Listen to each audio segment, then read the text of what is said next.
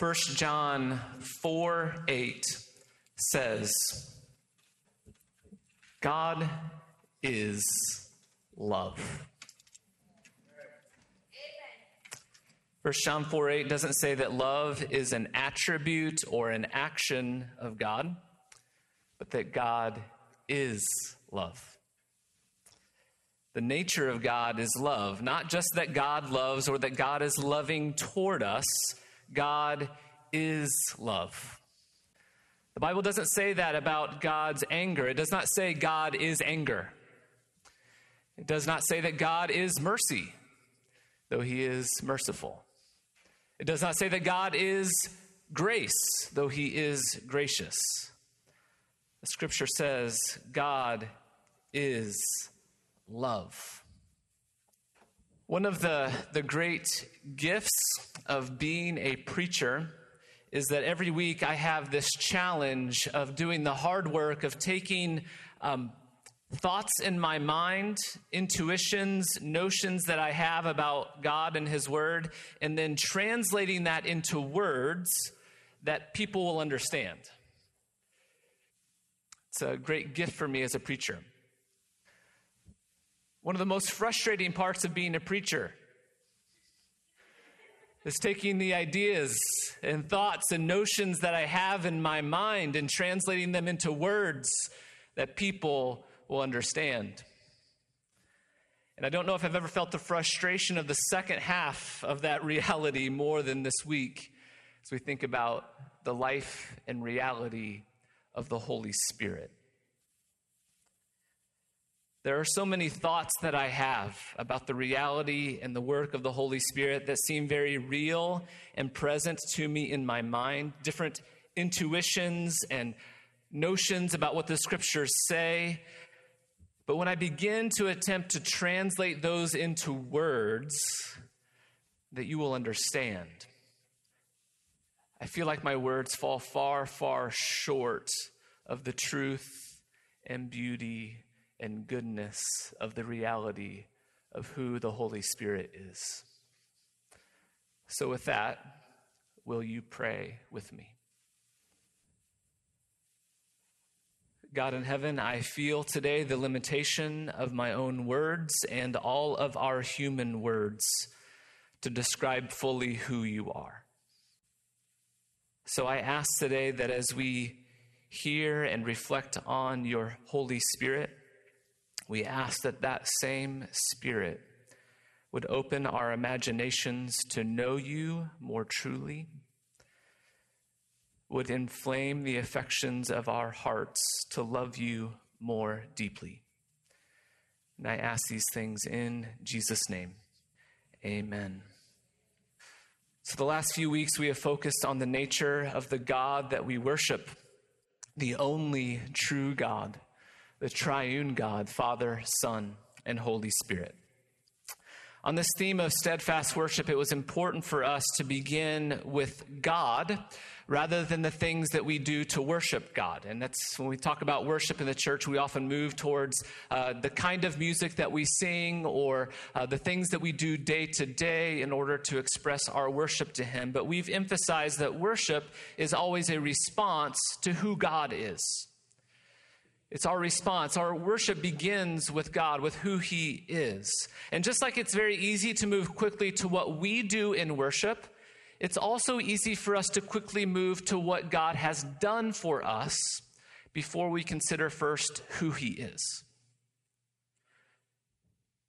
When we've wanted to take that step back to the very beginning so that we would spend time contemplating and considering who God is, not only what he has done for us, but who he is in himself. To not only reflect on the works of his hands, but to seek his face. To seek who he is, the triune God, Father, Son, and Holy Spirit. Who is God? What is God like?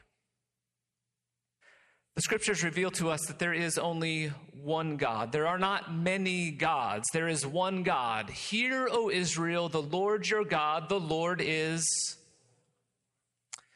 The scriptures also reveal to us that there are three distinct persons in this one God, the Father and the Son and the Holy Spirit. Would you sing part of this hymn with me? Holy, holy, holy, merciful and mighty,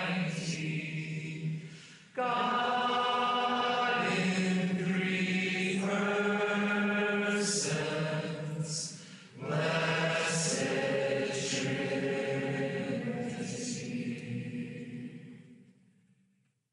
This is who God is. And this is who God always has been. The three persons of the Trinity are not merely who God has revealed himself to be so that we can somehow understand him in our minds. This is who God is. He is triune.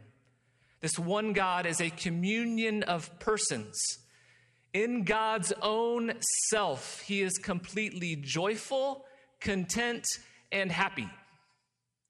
In God's own divine life, he is without any need. He is not lonely, but each person is fully satisfied and delighted in one another. Forever and ever, God has been and is and forever will be full of love. So much so that the scriptures tell us that God is love. And all of God's work, all of the work of his hands in creation and in salvation and in reconciliation and in redemption, all of that is an overflow of the love that God has for his own self and Father, Son, and Holy Spirit. All three persons of the Trinity have all been at work in creation and reconciliation and redemption. It's not as if God the Father was at work in creation and in the calling of Israel, and then he called in the Son off the bench to go in and to save the world, and then later called in the Holy Spirit to complete the work. What the scriptures reveal to us is from the very beginning that God the Father and God the Son and God the Holy Spirit have been at work creating the world, calling us to him, redeeming and reconciling the world to himself. And all of this is done out of an overflow of his love.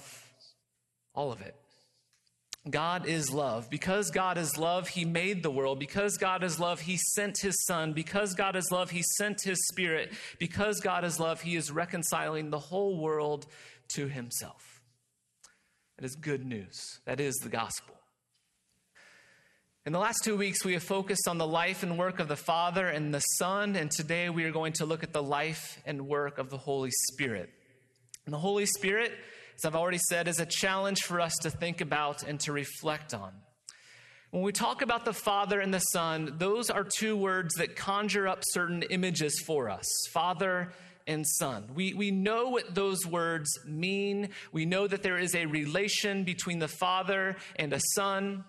In the New Testament, we hear Jesus talking about the way that he is the Son relates to his Father.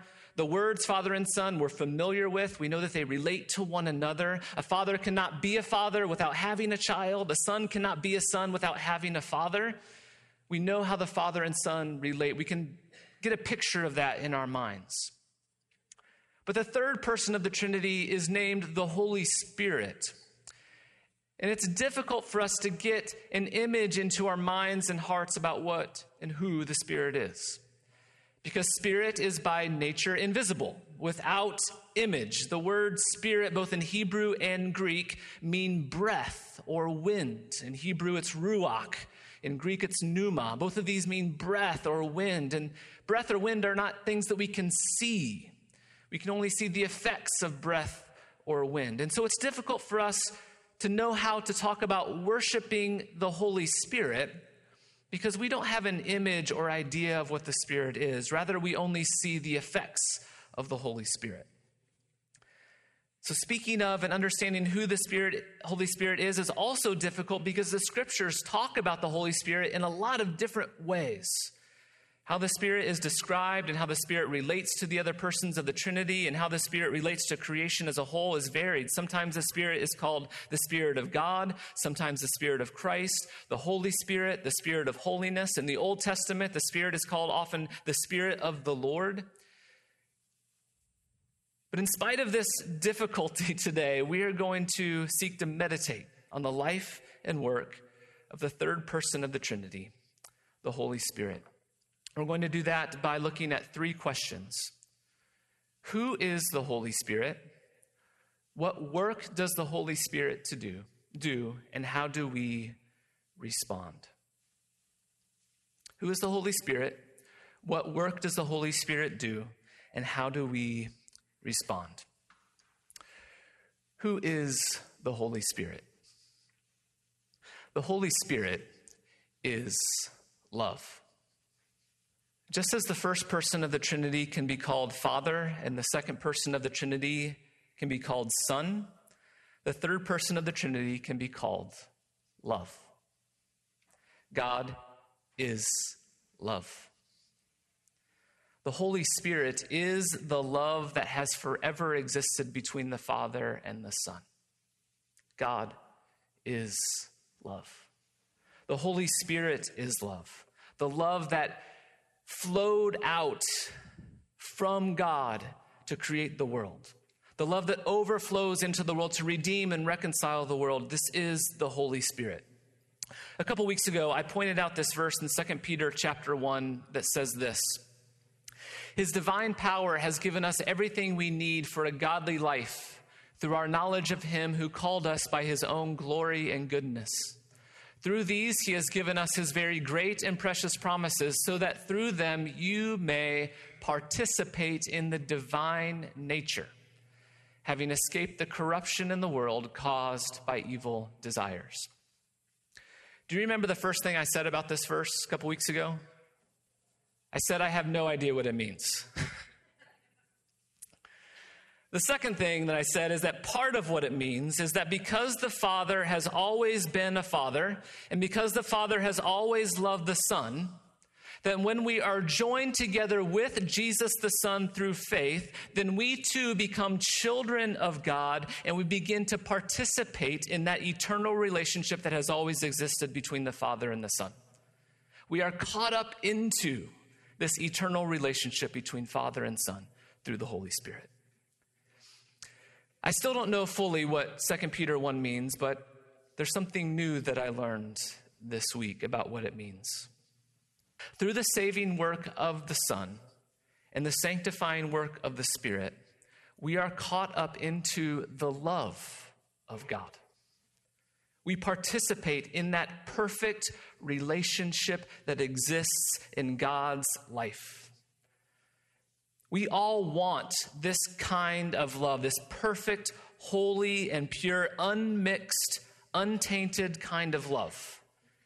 And through our salvation, we are joined together with this God who is love, caught up into the relationship of the Father loving the Son, and the Son loving the Father through the Holy Spirit who is love. God is love. The Holy Spirit is the Spirit of love. The Holy Spirit is the love that has forever existed between Father and Son. And we are given the gift of being loved by and participating in that love through our salvation. I want to give you two concrete biblical examples that teach us that the Holy Spirit is love.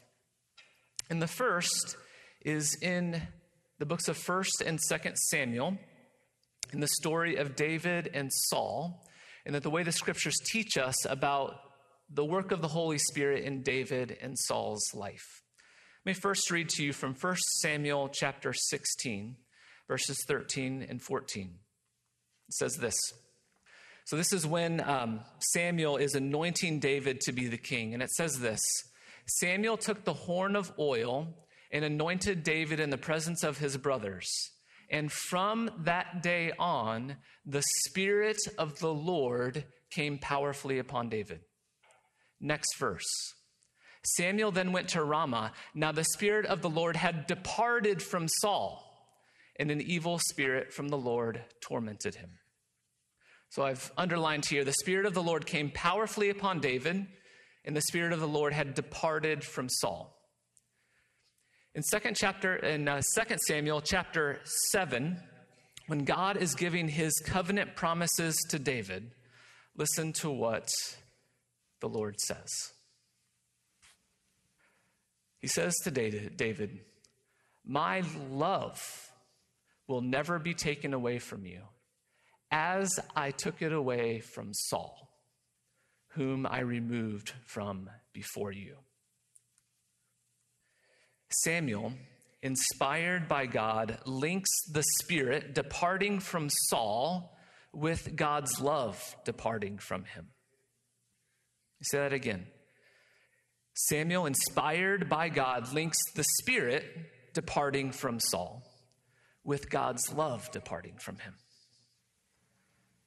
So this helps us to understand why in Psalm 51, David prays that prayer, "Cast me not away from your presence, O Lord.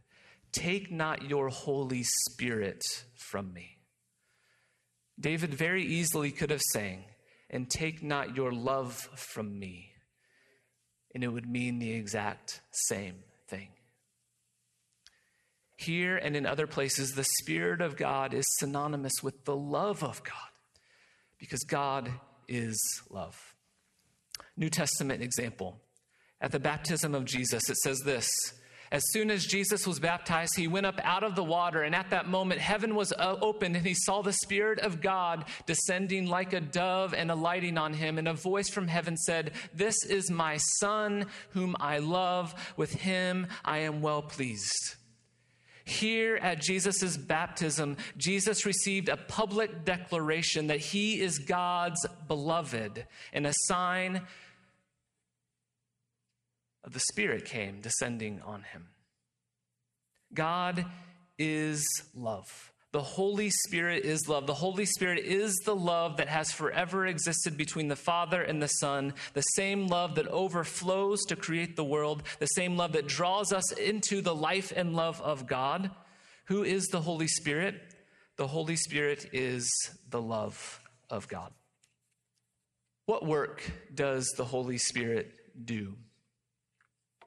There's certainly a lot of confusion in the church about the work of the Holy Spirit. There are some groups of Christians who believe that there are certain outward manifestations of the Holy Spirit that are evidence of salvation that must be seen in order for someone to be saved. And there are other groups who are pretty nervous about any movement of the Holy Spirit. There are a lot of things that could be said about the work of the Holy Spirit and about how the Spirit gives us gifts for good work in the world, how the Spirit does move our heart and emotions, and the Spirit does give us those warm feelings of his presence with us. And we've talked about those things, and we experience those things at Broadway. But for this morning, as we think about the Holy Spirit as the love of God, what I want to focus on is the work that the Spirit does in us to teach us how to love. In 1 Corinthians chapter 13, that chapter on love, Paul is very clear that we can have all kinds of incredible experiences, that we can do incredible miracles, speak in the tongues of angels. But if we do not have love, those things don't come from the Holy Spirit. They come from some other spirit. If they do not produce love in us and in others, then they are nothing, a sounding gong, Paul says. So this morning, what I believe God wants us to hear is that the first and most important work of the Holy Spirit in your life is to teach you how to love. To love the Lord your God with all your heart, with all your soul, with all your mind, and with all your strength, and to love your neighbor as yourself. Our hearts are very chaotic places. Our hearts, our affections, our desires, they're powerful forces in our lives. And so many of our problems in life are because we love the wrong things or we love the right things too much.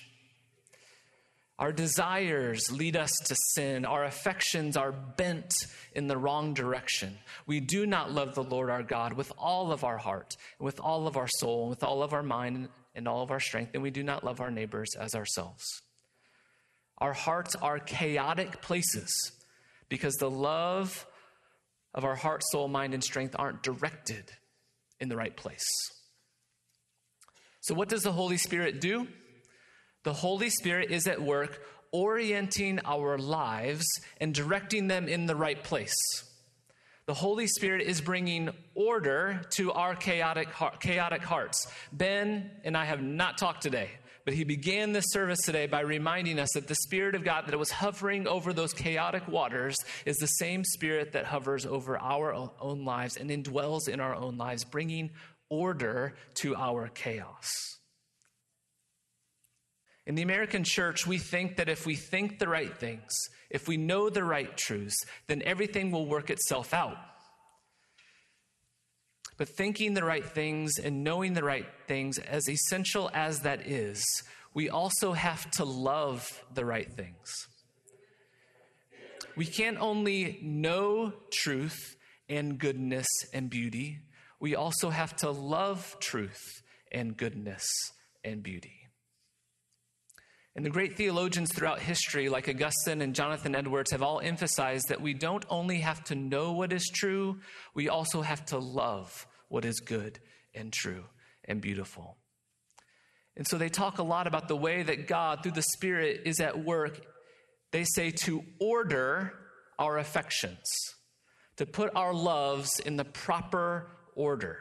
Because our hearts are chaotic, disordered places. We do not love the right things. We do not love the right way or in the right order. So in Genesis 1, when the Holy Spirit is said to be hovering over the watery chaos that God had not yet brought into proper order, that same Holy Spirit that is there at the very beginning of creation is there hovering over and entering into and indwelling in your own heart to bring order to the chaos that's there. That's good news, friends. And throughout the New Testament, we are told that this is the work that the Holy Spirit is doing. First of all, to help us love God. Second, to help us love our neighbor. And third, to set us free from ourselves. I want to please open your Bibles to Galatians chapter 4. We're going to walk through each of these. What does the Holy Spirit do? First, it teaches us to love God. Galatians chapter 4, going to read verses 4 through 6. Paul writes, "When the time had fully come, God sent his Son, born of a woman, born under law, to redeem those under the law, so that we might receive the full rights of sons. And because you are sons, God sent the Spirit of his Son into your hearts. The Spirit who calls out, Abba, Father.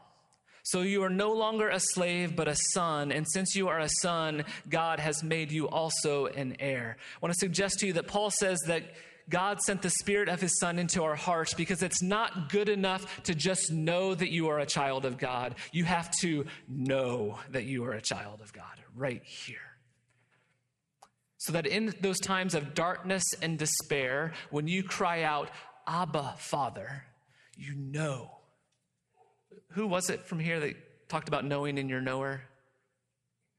Who was that? Vivian Smith. Yeah, thank you. To know in your knower, the deepest place of who you are, that God loves you and that you can cry out to him, Abba, Father. We're also taught to love our neighbor. Turn to Ephesians chapter 4, the next book in the scriptures, Ephesians chapter 4, verses 1 through 3. Paul writes this, "As a prisoner for the Lord, then, I urge you to live a life worthy of the calling you have received. Be completely humble and gentle. Be patient, bearing with one another in love. Make every effort to keep the unity of the Spirit through the bond of peace." It is the Holy Spirit, the love of God, that helps us move toward one another in these very practical and life-giving ways in the community of faith. Be completely humble and gentle. Be patient, loving, bearing with one another in love. This is something we have to do every single day, and it's the Spirit that enables us to do that teaches us how to love our neighbor. And then to Romans chapter 7. The Spirit also sets us free from ourselves and, again, orders our loves. Romans chapter 7, verse 14. "See if these verses sound familiar to your own experience. Paul writes, "We know that the law is spiritual, but I am unspiritual, sold as a slave to sin. I do not understand what I do. For what I want to do, I do not do. But what I hate, I do. And if I do what I do not want to do, I agree that the law is good. As it is no longer I myself who do it, but it is sin living in me. I know that nothing good lives in me, that is, in my sinful nature. For I have the desire to do what is good, but I cannot carry it out. For what I do is not the good I want to do. No, the evil I do not want to do, this I keep on doing." Anyone ever feel that way? This is very familiar to me. "Now, if I do what I do not want to do, it is no longer I who do it, but it is sin living in me. So I find this law at work. When I want to do good, evil is right there with me. For in my inner being, I delight in God's law. But I see another law at work in the members of my body, waging war against the law of my mind and making me a prisoner of the law of sin at work within my members. What a wretched man I am. Who will rescue me from this body of death? Thanks be to God, through Jesus Christ our Lord. So then I myself in my mind am a slave to God's law, but in the sinful nature a slave to the law of sin. Therefore, there is now no condemnation for those who are in Christ Jesus, because Christ Jesus, the law of the Spirit of life, has set me free from the law of sin and death." Which Spirit? The Spirit of life. The Holy Spirit is the one who does this work, who sets us free from this raging war in our hearts that causes us to do the very things that we hate and that keeps us from doing the things that we want to do. When we do not live in the Spirit, our hearts become this chaotic and contentious place where we are literally at war with ourselves. And so in this chapter, Paul says that we can be set free by Christ through the Spirit, that our hearts can be put in their proper order so that we can do the things that we love, do the things that we know God has for us. Chapter 8, verse 5. "Those who live according to the sinful nature have their minds set on what the nature desires, but those who live in accordance with the Spirit have their minds set on what the Spirit desires."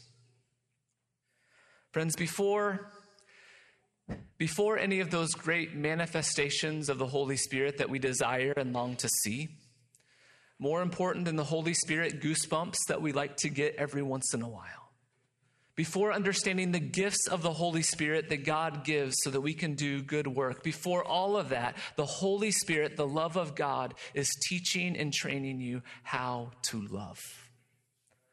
How to love God, how to love our neighbor, and how to love ourselves. How to be in proper order with ourselves. The Holy Spirit indwells our chaotic hearts and brings order, rightly directing our affections to the love of God, to the right love of our neighbor, and through sanctification, settling this war that's always raging in our hearts. Before anything else, the Holy Spirit is at work teaching you to love the Lord your God with all your heart, with all your soul, with all your mind, with all your strength, and to love your neighbor as yourself.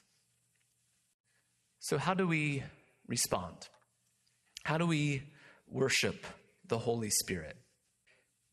There are a lot of things that could be said. I'm just going to express two briefly today. And the first is by giving thanks. When you experience love in your heart growing for God the Father, when you are in time of that deep despair or darkness and you find yourself crying out to Abba, Father, that is the work of the Holy Spirit in you. Give thanks for it. When you experience love and gratitude in your heart for the Son who accomplished the work of salvation on the cross and in his resurrection, that love is being produced in you by the Holy Spirit. Give the Spirit thanks for what he is doing. When you find that you that your love for someone that's hard to love is growing, when you've been given the ability to be humble and gentle and patient with one another, if there's someone in your life that's really hard for you to love, but you find that your heart for them, your affection for them, your sympathy for them is growing, when that person doesn't feel like an enemy to you, that is the work of the Holy Spirit in your life. Give thanks for the work that he is doing. When you find that war that's raging inside your heart, that war where you find yourself doing the things that you hate and failing to do the things that you know that you ought to do, when you realize that there begins to be victory in that war, when the chaotic waters of your own heart are being stilled, that is the work of the Holy Spirit. Give thanks to the Spirit for the work he is doing. The second is surrender. Surrender to the love of God. God loves you. He made you. He knows you. He loves you. He loves you before you ever did anything for him. He just loves you. At Jesus' baptism, the Father said, "This is my beloved Son in whom I am well pleased." Jesus had not done a single miracle. He had not healed anyone. He had not yet preached the Sermon on the Mount. He had not yet gone to the cross. He had not yet submitted his life in suffering on the cross. Before all of that, the Father said, "This is my beloved Son." And from the knowledge of that love overflowed all of the good work that Jesus did. And the same is true of your life. You are his beloved. You do not have to earn it. You do not have to achieve it. You just rest in it and receive it. Stop trying to fight against it because it's yours, whether you want it or not. He loves you. The Father loves you. And right now, the Holy Spirit has been poured out into your heart. Poured out into your heart so that you can be drawn up into his life. This is the good news. This is what the Spirit is doing in your life and in mine.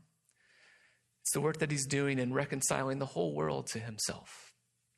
So let's surrender to his love for us today.